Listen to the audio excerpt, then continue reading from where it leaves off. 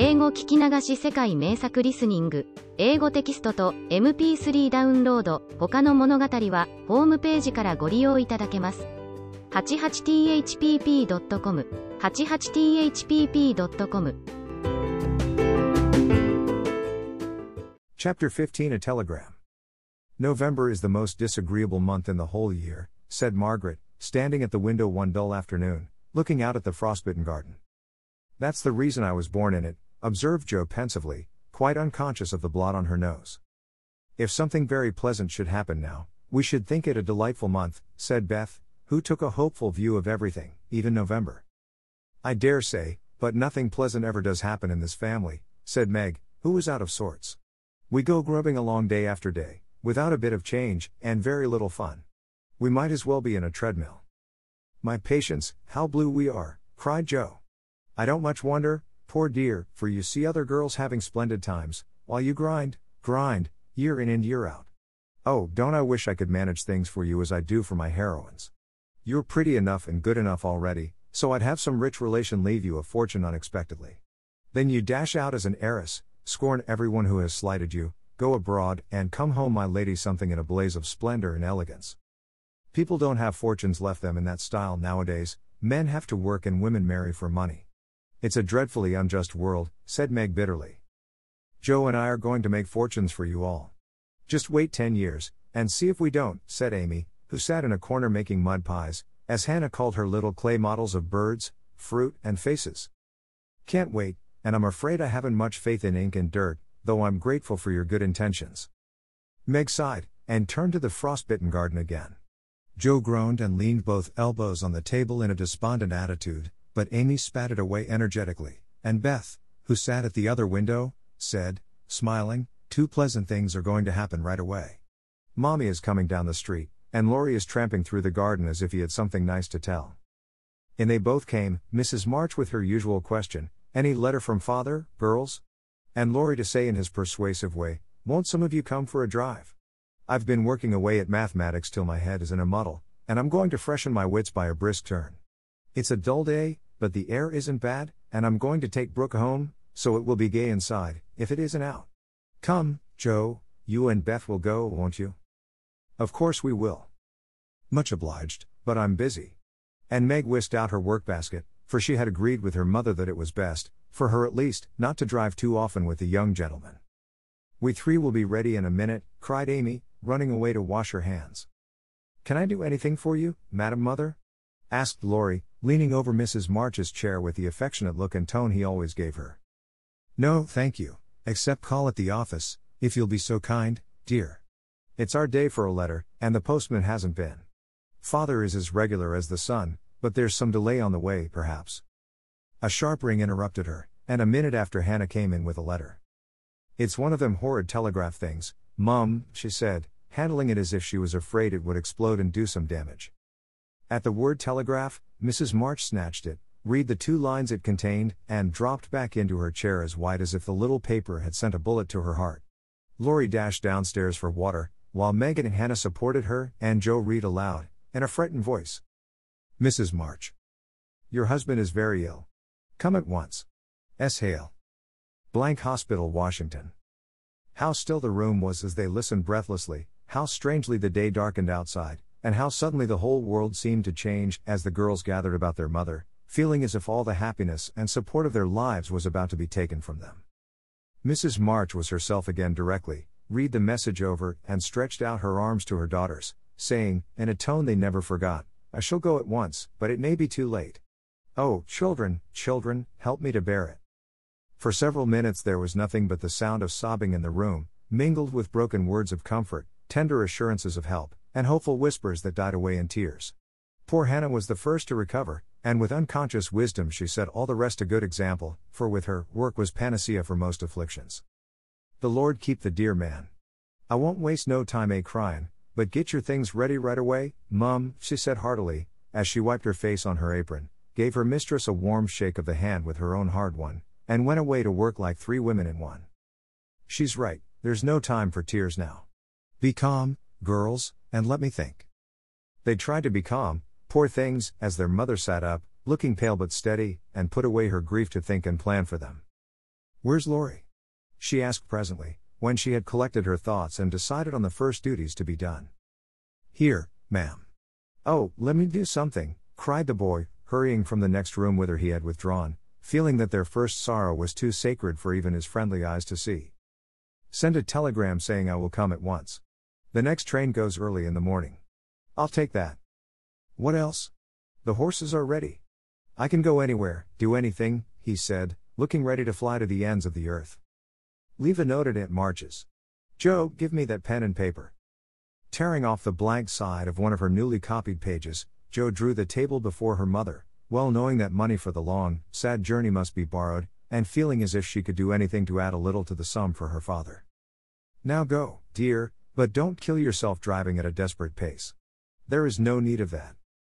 Mrs. March's warning was evidently thrown away, for 5 minutes later Lorry tore by the window on his own fleet horse, riding as if for his life. Joe, run to the rooms, and tell Mrs. King that I can't come.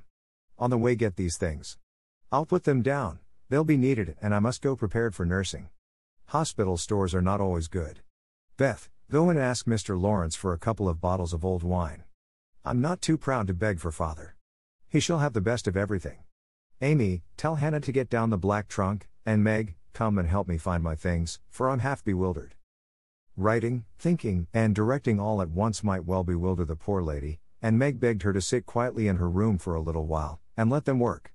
Everyone scattered like leaves before a gust of wind, and the quiet, happy household was broken up as suddenly as if the paper had been an evil spell. Mr. Lawrence came hurrying back with Beth, bringing every comfort the kind old gentleman could think of for the invalid, and friendliest promises of protection for the girls during the mother's absence, which comforted her very much. There was nothing he didn't offer, from his own dressing gown to himself as escort. But the last was impossible. Mrs. March would not hear of the old gentleman's undertaking the long journey, yet an expression of relief was visible when he spoke of it, for anxiety ill fits one for traveling. He saw the look, knit his heavy eyebrows, rubbed his hands, and marched abruptly away, saying he'd be back directly. No one had time to think of him again till, as Meg ran through the entry, with a pair of rubbers in one hand and a cup of tea in the other, she came suddenly upon Mr. Brooke. I'm very sorry to hear of this, Miss March, he said, in the kind, quiet tone which sounded very pleasantly to her perturbed spirit. I came to offer myself as escort to your mother. Mr. Lawrence has commissions for me in Washington, and it will give me real satisfaction to be of service to her there. Down dropped the rubbers, and the tea was very near following, as Meg put out her hand, with a face so full of gratitude that Mr. Brooke would have felt repaid for a much greater sacrifice than the trifling one of time and comfort which he was about to take. How kind you all are. Mother will accept, I'm sure, and it will be such a relief to know that she has someone to take care of her. Thank you very, very much. Meg spoke earnestly, and forgot herself entirely till something in the brown eyes looking down at her made her remember the cooling tea, and lead the way into the parlor, saying she would call her mother. Everything was arranged by the time Lorry returned with a note from Aunt March, enclosing the desired sum, and a few lines repeating what she had often said before, that she had always told them it was absurd for March to go into the army, always predicted that no good would come of it, and she hoped they would take her advice the next time. Mrs. March put the note in the fire, the money in her purse, and went on with her preparations, with her lips folded tightly in a way which Joe would have understood if she had been there. The short afternoon wore away. All other errands were done, and Meg and her mother busy at some necessary needlework, while Beth and Amy got tea, and Hannah finished her ironing with what she called a slap and a bang, but still Joe did not come. They began to get anxious, and Lorry went off to find her, for no one knew what freak Joe might take into her head. He missed her, however, and she came walking in with a very queer expression of countenance, for there was a mixture of fun and fear, satisfaction and regret in it, which puzzled the family as much as did the roll of bills she laid before her mother, saying with a little choke in her voice, "That's my contribution toward making father comfortable and bringing him home." "My dear, where did you get it?" $25. "Joe, I hope you haven't done anything rash?" "No, it's mine honestly. I didn't beg, borrow, or steal it. I earned it, and I don't think you'll blame me, for I only sold what was my own." As she spoke, Joe took off her bonnet, and a general outcry arose, for all her abundant hair was cut short. "Your hair! Your beautiful hair! Oh, Joe, how could you? You're one beauty. My dear girl, there was no need of this. She doesn't look like my Joe anymore, but I love her dearly for it." As everyone exclaimed, and Beth hugged the cropped head tenderly, Joe assumed an indifferent air, which did not deceive anyone a particle, and said, rumpling up the brown bush and trying to look as if she liked it, "It doesn't affect the fate of the nation, so don't wail, Beth. It will be good for my vanity, I was getting too proud of my wig. It will do my brains good to have that mop taken off. My head feels deliciously light and cool, and the barber said I could soon have a curly crop, which will be boyish, becoming, and easy to keep in order. I'm satisfied, so please take the money and let's have supper.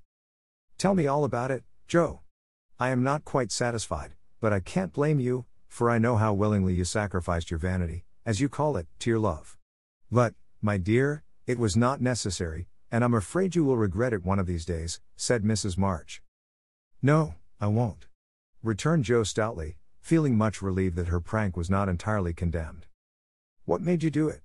asked Amy, who would as soon have thought of cutting off her head as her pretty hair. "Well, I was wild to do something for father," replied Joe, as they gathered about the table, for healthy young people can eat even in the midst of trouble. "I hate to borrow as much as mother does, and I knew Aunt March would croak, she always does, if you ask for a ninepence.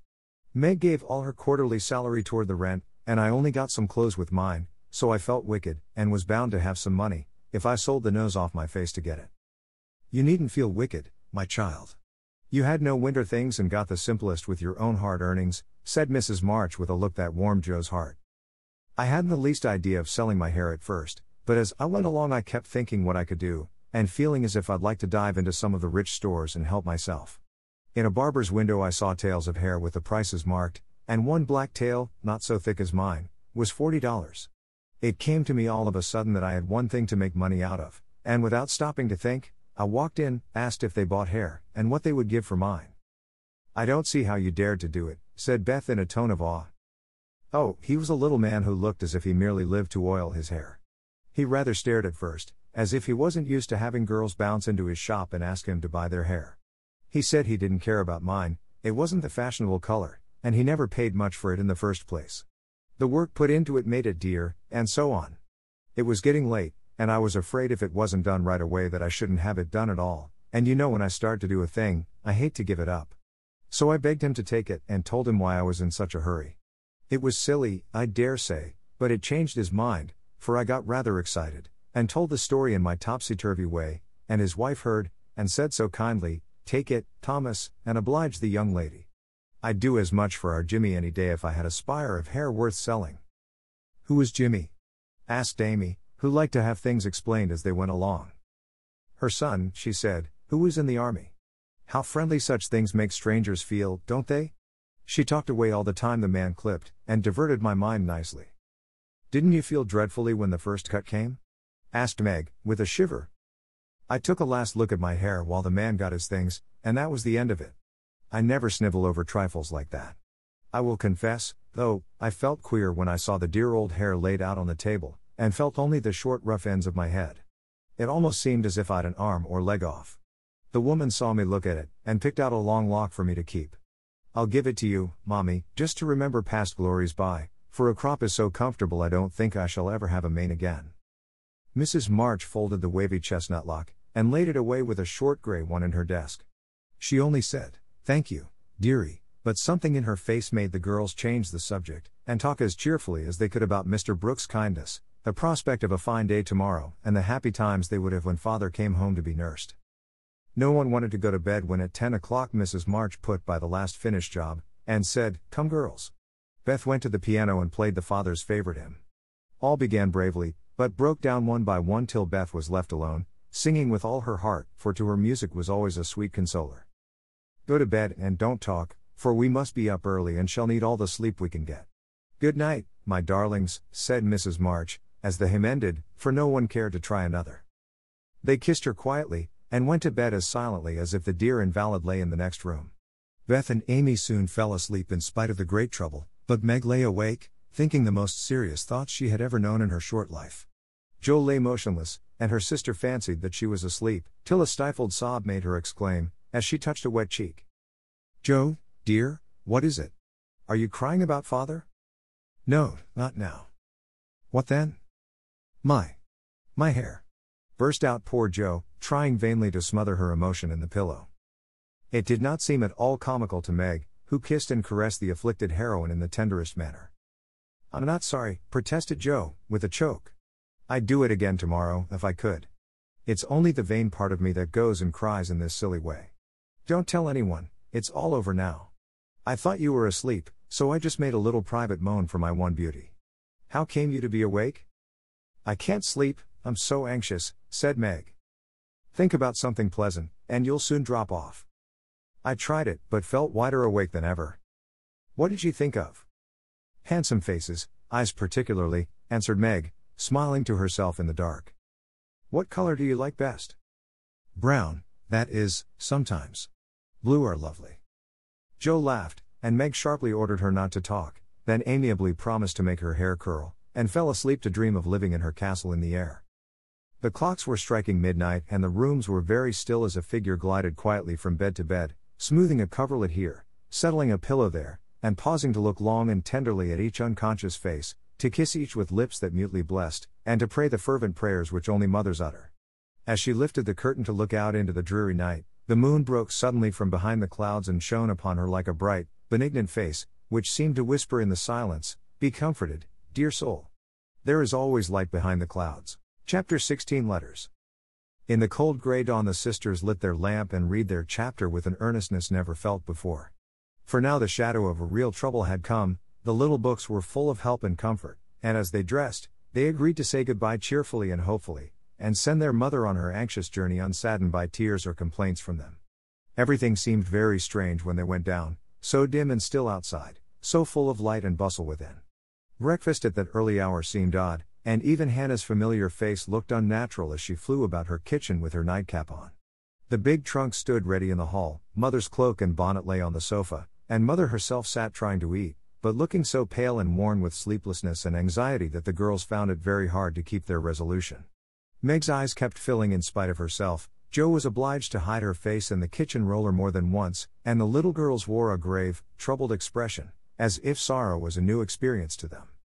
Nobody talked much, but as the time drew very near and they sat waiting for the carriage, Mrs. March said to the girls, who were all busied about her, one folding her shawl, another smoothing out the strings of her bonnet, a third putting on her overshoes, and a fourth fastening up her traveling bag.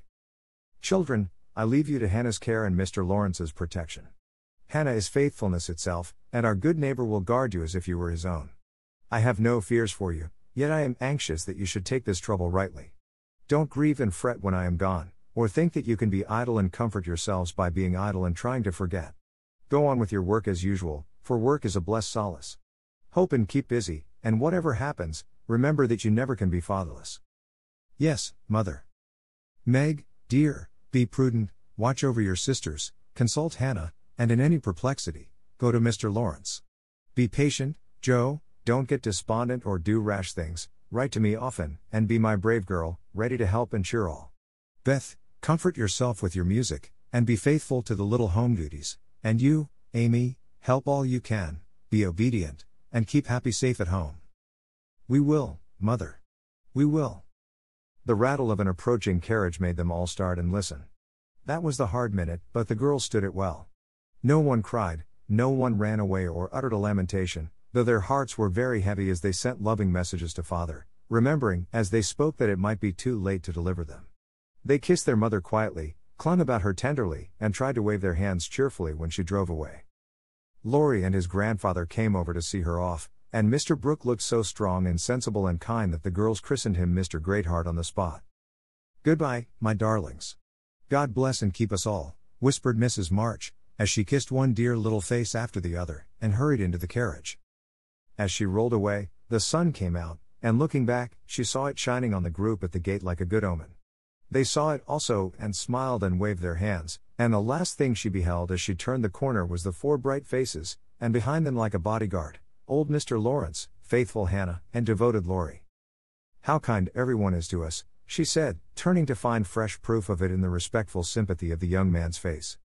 "I don't see how they can help it," returned Mr. Brooke, laughing so infectiously that Mrs. March could not help smiling.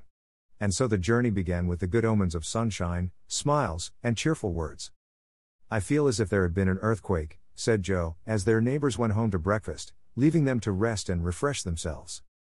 "It seems as if half the house was gone," added Meg forlornly. Beth opened her lips to say something, but could only point to the pile of nicely mended hose which lay on Mother's table, showing that even in her last hurried moments she had thought and worked for them. It was a little thing, but it went straight to their hearts, and in spite of their brave resolutions, they all broke down and cried bitterly. Hannah wisely allowed them to relieve their feelings, and when the shower showed signs of clearing up, she came to the rescue, armed with a coffee pot. "Now, my dear young ladies, remember what your ma said, and don't fret. Come and have a cup of coffee all round, and then let's fall to work and be a credit to the family." Coffee was a treat, and Hannah showed great tact in making it that morning. No one could resist her persuasive nods, or the fragrant invitation issuing from the nose of the coffee pot. They drew up to the table, exchanged their handkerchiefs for napkins, and in 10 minutes were all right again. Hope and keep busy, that's the motto for us, so let's see who will remember it best. I shall go to Aunt March, as usual. "Oh, won't she lecture though," said Jo, as she sipped with returning spirit. "I shall go to my King's, though I'd much rather stay at home and attend to things here," said Meg, wishing she hadn't made her eyes so red. "No need of that. Beth and I can keep house perfectly well," put in Amy, with an important air. "Hannah will tell us what to do, and we'll have everything nice when you come home," added Beth, getting out her mop and dish tub without delay. "I think anxiety is very interesting," observed Amy, eating sugar pensively. The girls couldn't help laughing, and felt better for it, though Meg shook her head at the young lady who could find consolation in a sugar bowl. The sight of the turnovers made Jo sober again, and when the two went out to their daily tasks, they looked sorrowfully back at the window where they were accustomed to see their mother's face. It was gone, but Beth had remembered the little household ceremony, and there she was, nodding away at them like a rosy-faced mandarin. "That's so like my Beth," said Jo, waving her hat, with a grateful face. "Goodbye, Maggie, I hope the Kings won't strain today. Don't fret about Father, dear," she added, as they parted. "And I hope Aunt March won't croak. Your hair is becoming, and it looks very boyish and nice," returned Meg, trying not to smile at the curly head, which looked comically small on her tall sister's shoulders. "That's my only comfort." And, touching her hat à la Laurie, away went Jo, feeling like a shorn sheep on a wintry day. News from their father comforted the girls very much, for though dangerously ill, the presence of the best and tenderest of nurses had already done him good. Mr. Brooks sent a bulletin every day, and as the head of the family, Meg insisted on reading the dispatches, which grew more cheerful as the week passed.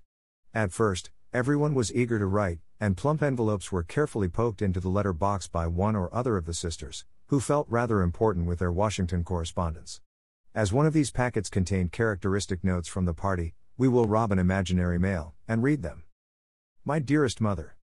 It is impossible to tell you how happy your last letter made us, for the news was so good we couldn't help laughing and crying over it. How very kind Mr. Brooke is, and how fortunate that Mr. Lawrence's business detains him near you so long, since he is so useful to you and Father. The girls are all as good as gold. Jo helps me with the sewing, and insists on doing all sorts of hard jobs. I should be afraid she might overdo, if I didn't know her moral fit wouldn't last long. Beth is as regular about her tasks as a clock, and never forgets what you told her. She grieves about Father, and looks sober except when she is at her little piano. Amy minds me nicely, and I take great care of her. She does her own hair, and I am teaching her to make buttonholes and mend her stockings. She tries very hard, and I know you will be pleased with her improvement when you come. Mr. Lawrence watches over us like a motherly old hen, as Jo says, and Laurie is very kind and neighborly. He and Jo keep us merry, for we get pretty blue sometimes, and feel like orphans, with you so far away. Hannah is a perfect saint. She does not scold at all, and always calls me Miss Margaret, which is quite proper, you know, and treats me with respect. We are all well and busy, but we long, day and night, to have you back. Give my dearest love to Father, and believe me, ever your own, Meg. This note, prettily written on scented paper, was a great contrast to the next, which was scribbled on a big sheet of thin foreign paper, ornamented with blots and all manner of flourishes and curly-tailed letters. My precious Mommy. 3 cheers for dear Father. Brooke was a trump to telegraph right off, and let us know the minute he was better. I rushed up garret when the letter came, and tried to thank God for being so good to us, but I could only cry, and say, I'm glad. I'm glad. Didn't that do as well as a regular prayer? For I felt a great many in my heart. We have such funny times, and now I can enjoy them, for everyone is so desperately good, it's like living in a nest of turtle doves. You'd laugh to see Meg head the table and try to be motherish. She gets prettier every day, and I'm in love with her sometimes. The children are regular archangels, And well, I'm Joe, and never shall be anything else. Oh, I must tell you that I came near having a quarrel with Laurie. I freed my mind about a silly little thing, and he was offended. I was right, but didn't speak as I ought, and he marched home, saying he wouldn't come again till I begged pardon. I declared I wouldn't and got mad. It lasted all day. I felt bad and wanted you very much. Laurie and I are both so proud, it's hard to beg pardon. But I thought he'd come to it, for I was in the right. He didn't come, and just at night I remembered what you said when Amy fell into the river. I read my little book, felt better, resolved not to let the sun set on my anger, and ran over to tell Laurie I was sorry. I met him at the gate, coming for the same thing. We both laughed, begged each other's pardon, and felt all good and comfortable again. I made a poem yesterday, when I was helping Hannah wash, and as father likes my silly little things, I put it in to amuse him. Give him my lovingest hug that ever was, and kiss yourself a dozen times for your Topsy-Turvy Joe. A song from the Suds. Queen of my tub, I merrily sing, while the white foam rises high, and sturdily wash and rinse and wring, and fasten the clothes to dry. Then out in the free fresh air they swing, under the sunny sky. I wish we could wash from our hearts and souls the stains of the week away, and let water and air by their magic make ourselves as pure as they. Then on the earth there would be indeed a glorious washing day. Along the path of a useful life will heartsease ever bloom. The busy mind has no time to think of sorrow or care or gloom, and anxious thoughts may be swept away as we bravely wield a broom. I am glad a task to me is given to labor at day by day, for it brings me health and strength and hope. And I cheerfully learn to say, head, you may think, heart, you may feel, but, hand, you shall work alway. Dear mother, there is only room for me to send my love, and some pressed pansies from the root I have been keeping safe in the house for father to see. I read every morning, try to be good all day, and sing myself to sleep with father's tune. I can't sing Land of the Leal now, it makes me cry. Everyone is very kind, and we are as happy as we can be without you. Amy wants the rest of the page, so I must stop. I didn't forget to cover the holders, and I wind the clock and air the rooms every day. Kiss dear father on the cheek he calls mine. Oh, do come soon to your loving little Beth. Ma chère mama. We are all well. I do my lessons always and never corroborate the girls. Meg says I mean contradict, so I put in both words, and you can take the properest.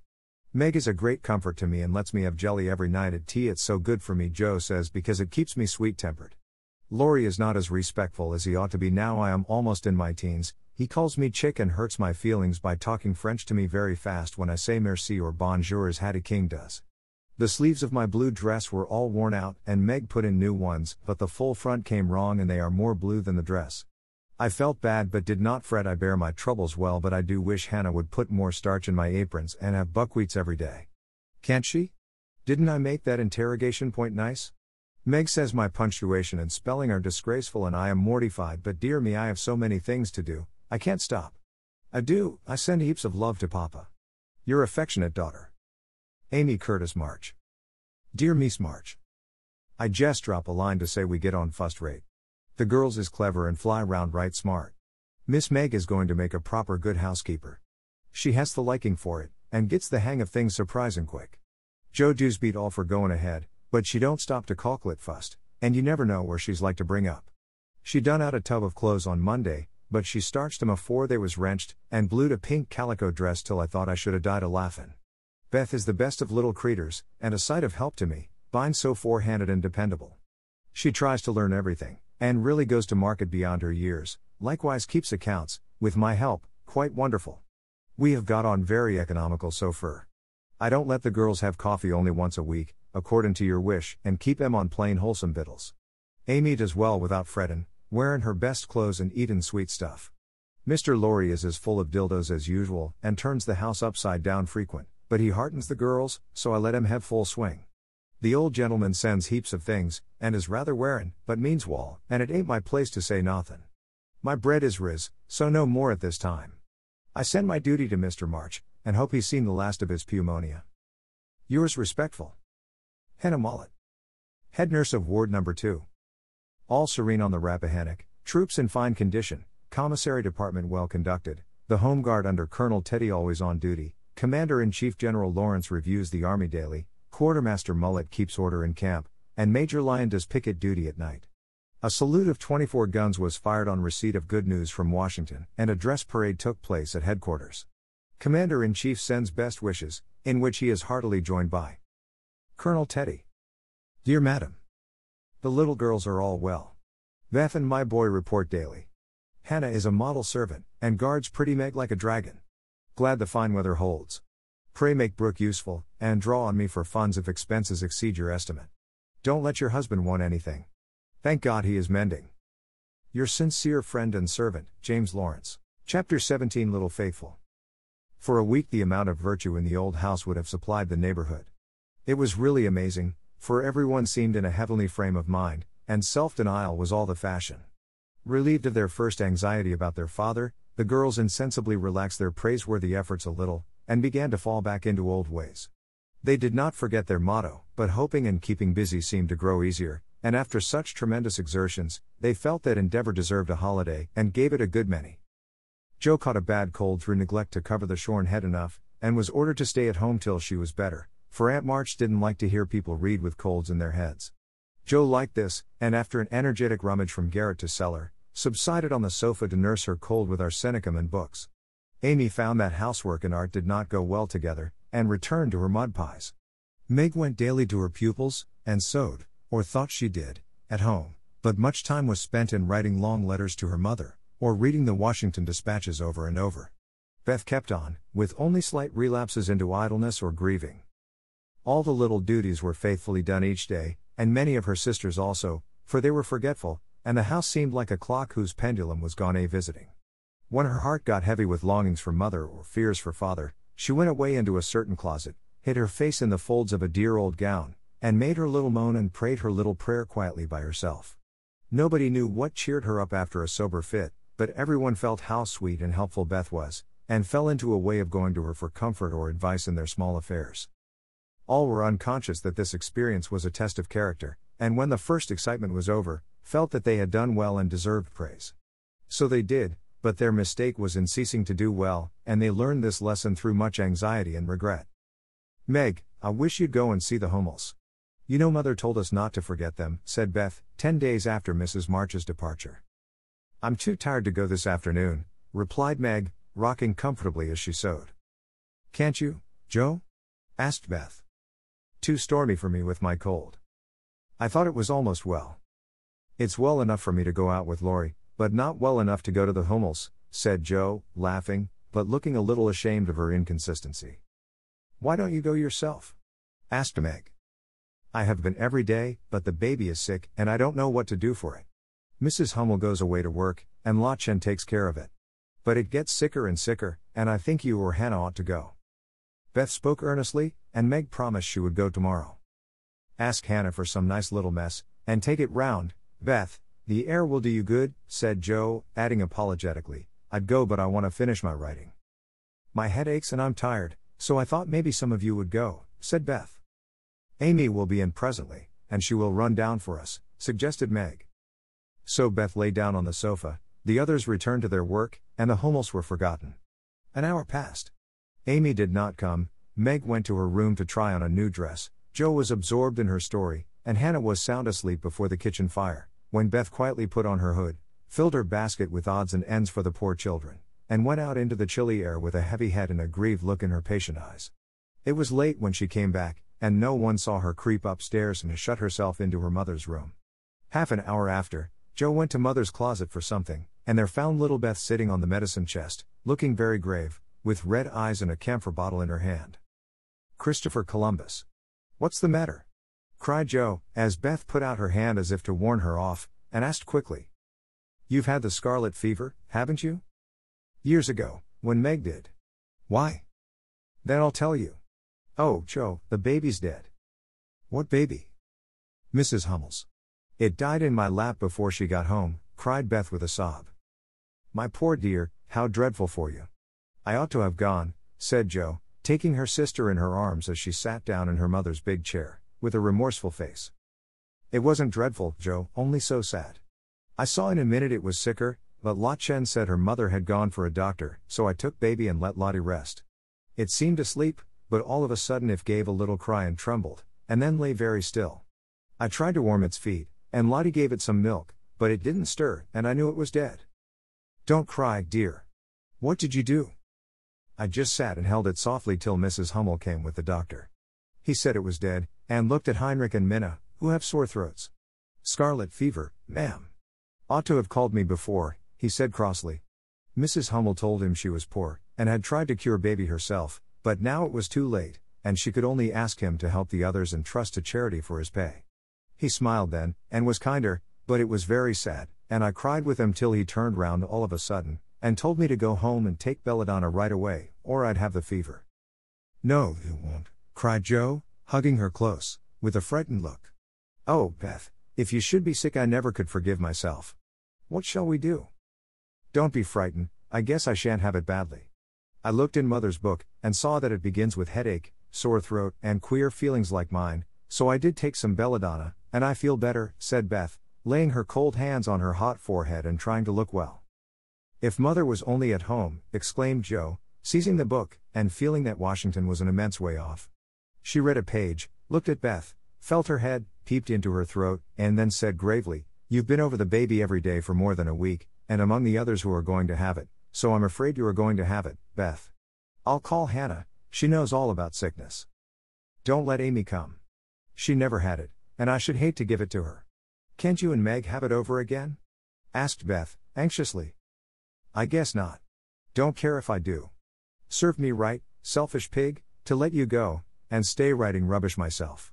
Muttered Joe, as she went to consult Hannah. The good soul was wide awake in a minute, and took the lead at once, assuring that there was no need to worry, everyone had scarlet fever, and if rightly treated, nobody died, all of which Joe believed, and felt much relieved as they went up to call Meg. Now I'll tell you what we'll do, said Hannah, when she had examined and questioned Beth. We will have Dr. Bangs, just to take a look at you, dear, and see that we start right. Then we'll send Amy off to Aunt March's for a spell, to keep her out of harm's way, and one of you girls can stay at home and amuse Beth for a day or two. I shall stay, of course, I'm oldest, began Meg, looking anxious and self-reproachful. I shall, because it's my fault she is sick. I told Mother I'd do the errands, and I haven't, said Joe decidedly. Which will you have, Beth? There ain't no need of but one, ate Hannah. Joe, please. And Beth leaned her head against her sister with a contented look, which effectually settled that point. I'll go and tell Amy, said Meg, feeling a little hurt, yet rather relieved on the whole, for she did not like nursing, and Joe did. Amy rebelled outright, and passionately declared that she had rather have the fever than go to Aunt March. Meg reasoned, pleaded, and commanded, all in vain. Amy protested that she would not go, and Meg left her in despair to ask Hannah what should be done. Before she came back, Laurie walked into the parlor to find Amy sobbing, with her head in the sofa cushions. She told her story, expecting to be consoled, but Laurie only put his hands in his pockets and walked about the room, whistling softly, as he knit his brows in deep thought. Presently he sat down beside her, and said, in his most wheedlesome tone, Now be a sensible little woman, and do as they say. No, don't cry, but hear what a jolly plan I've got. You go to Aunt March's, and I'll come and take you out every day, driving or walking, and we'll have capital times. Won't that be better than moping here? I don't wish to be sent off as if I was in the way, began Amy, in an injured voice. Bless your heart, child, it's to keep you well. You don't want to be sick, do you? No, I'm sure I don't, but I dare say I shall be, for I've been with Beth all the time. That's the very reason you ought to go away at once, so that you may escape it. Change of air and care will keep you well, I dare say, or if it does not entirely, you will have the fever more lightly. I advise you to be off as soon as you can, for scarlet fever is no joke, miss. But it's dull at Aunt March's, and she is so cross, said Amy, looking rather frightened. It won't be dull with me popping in every day to tell you how Beth is, and take you out gallivanting. The old lady likes me, and I'll be as sweet as possible to her, so she won't peck at us, whatever we do. Will you take me out in the trotting wagon with Puck? On my honor as a gentleman. And come every single day? See if I don't. And bring me back the minute Beth is well? The identical minute. And go to the theater, truly? A dozen theaters, if we may. Well, I guess I will, said Amy slowly. Good girl. Call Meg, and tell her you'll give in, said Laurie, with an approving pat, which annoyed Amy more than the giving in. Meg and Joe came running down to behold the miracle which had been wrought, and Amy, feeling very precious and self-sacrificing, promised to go if the doctor said Beth was going to be ill. "How is the little dear?" asked Laurie, for Beth was his especial pet, and he felt more anxious about her than he liked to show. "She is lying down on Mother's bed, and feels better. The baby's death troubled her, but I dare say she has only got cold. Hannah says she thinks so, but she looks worried, and that makes me fidgety," answered Meg. "What a trying world it is," said Joe, rumpling up her hair in a fretful way. "No sooner do we get out of one trouble than down comes another. There doesn't seem to be anything to hold on to when Mother's gone, so I'm all at sea." "Well, don't make a porcupine of yourself, it isn't becoming. Settle your wig, Joe, and tell me if I shall telegraph to your mother, or do anything?" asked Laurie, who never had been reconciled to the loss of his friend's one beauty. "That is what troubles me," said Meg. "I think we ought to tell her if Beth is really ill, but Hannah says we mustn't, for Mother can't leave Father, and it will only make them anxious. Beth won't be sick long, and Hannah knows just what to do, and Mother said we were to mind her, so I suppose we must, but it doesn't seem quite right to me." Well, I can't say. Suppose you ask Grandfather after the doctor has been." "We will. Joe, go and get Dr. Bangs at once," commanded Meg. "We can't decide anything till he has been." "Stay where you are, Joe. I'm errand boy to this establishment," said Laurie, taking up his cap. "I'm afraid you are busy," began Meg. "No, I've done my lessons for the day." "Do you study in vacation time?" asked Joe. "I follow the good example my neighbors set me," was Laurie's answer, as he swung himself out of the room. "I have great hopes for my boy," observed Joe, watching him fly over the fence with an approving smile. "He does very well, for a boy," was Meg's somewhat ungracious answer, for the subject did not interest her. "Dr. Bangs came, said Beth had symptoms of the fever, but he thought she would have it lightly, though he looked sober over the Hummel story. Amy was ordered off at once, and provided with something to ward off danger, she departed in great state, with Joe and Laurie as escort. Anne March received them with her usual hospitality. "What do you want now?" she asked, looking sharply over her spectacles, while the parrot, sitting on the back of her chair, called out, "Go away. No boys allowed here." Laurie retired to the window, and Joe told her story. "No more than I expected, if you are allowed to go poking about among poor folks. Amy can stay and make herself useful if she isn't sick, which I've no doubt she will be, looks like it now. Don't cry, child, it worries me to hear people sniff." Amy was on the point of crying, but Laurie slyly pulled the parrot's tail, which caused Polly to utter an astonished croak and call out, "Bless my boots!" in such a funny way, that she laughed instead. "What do you hear from your mother?" asked the old lady gruffly. "Father is much better," replied Joe, trying to keep sober. "Oh, is he? Well, that won't last long, I fancy. March never had any stamina," was the cheerful reply. "Ha, ha. Never say die, take a pinch of snuff, goodbye, goodbye," squalled Polly, dancing on her perch, and clawing at the old lady's cap as Laurie tweaked him in the rear. "Hold your tongue, you disrespectful old bird. And, Joe, you'd better go at once. It isn't proper to be gadding about so late with a rattle-pated boy like." "Hold your tongue, you disrespectful old bird," cried Polly, tumbling off the chair with a bounce, and running to peck the rattle-pated boy, who was shaking with laughter at the last speech. "I don't think I can bear it, but I'll try," thought Amy, as she was left alone with Aunt March. "Get along, fright!" screamed Polly, and at that rude speech Amy could not restrain a sniff. 英語聞き流し世界名作リスニング、英語テキストと MP3 ダウンロード、他の物語はホームページからご利用いただけます。88thpp.com、88thpp.com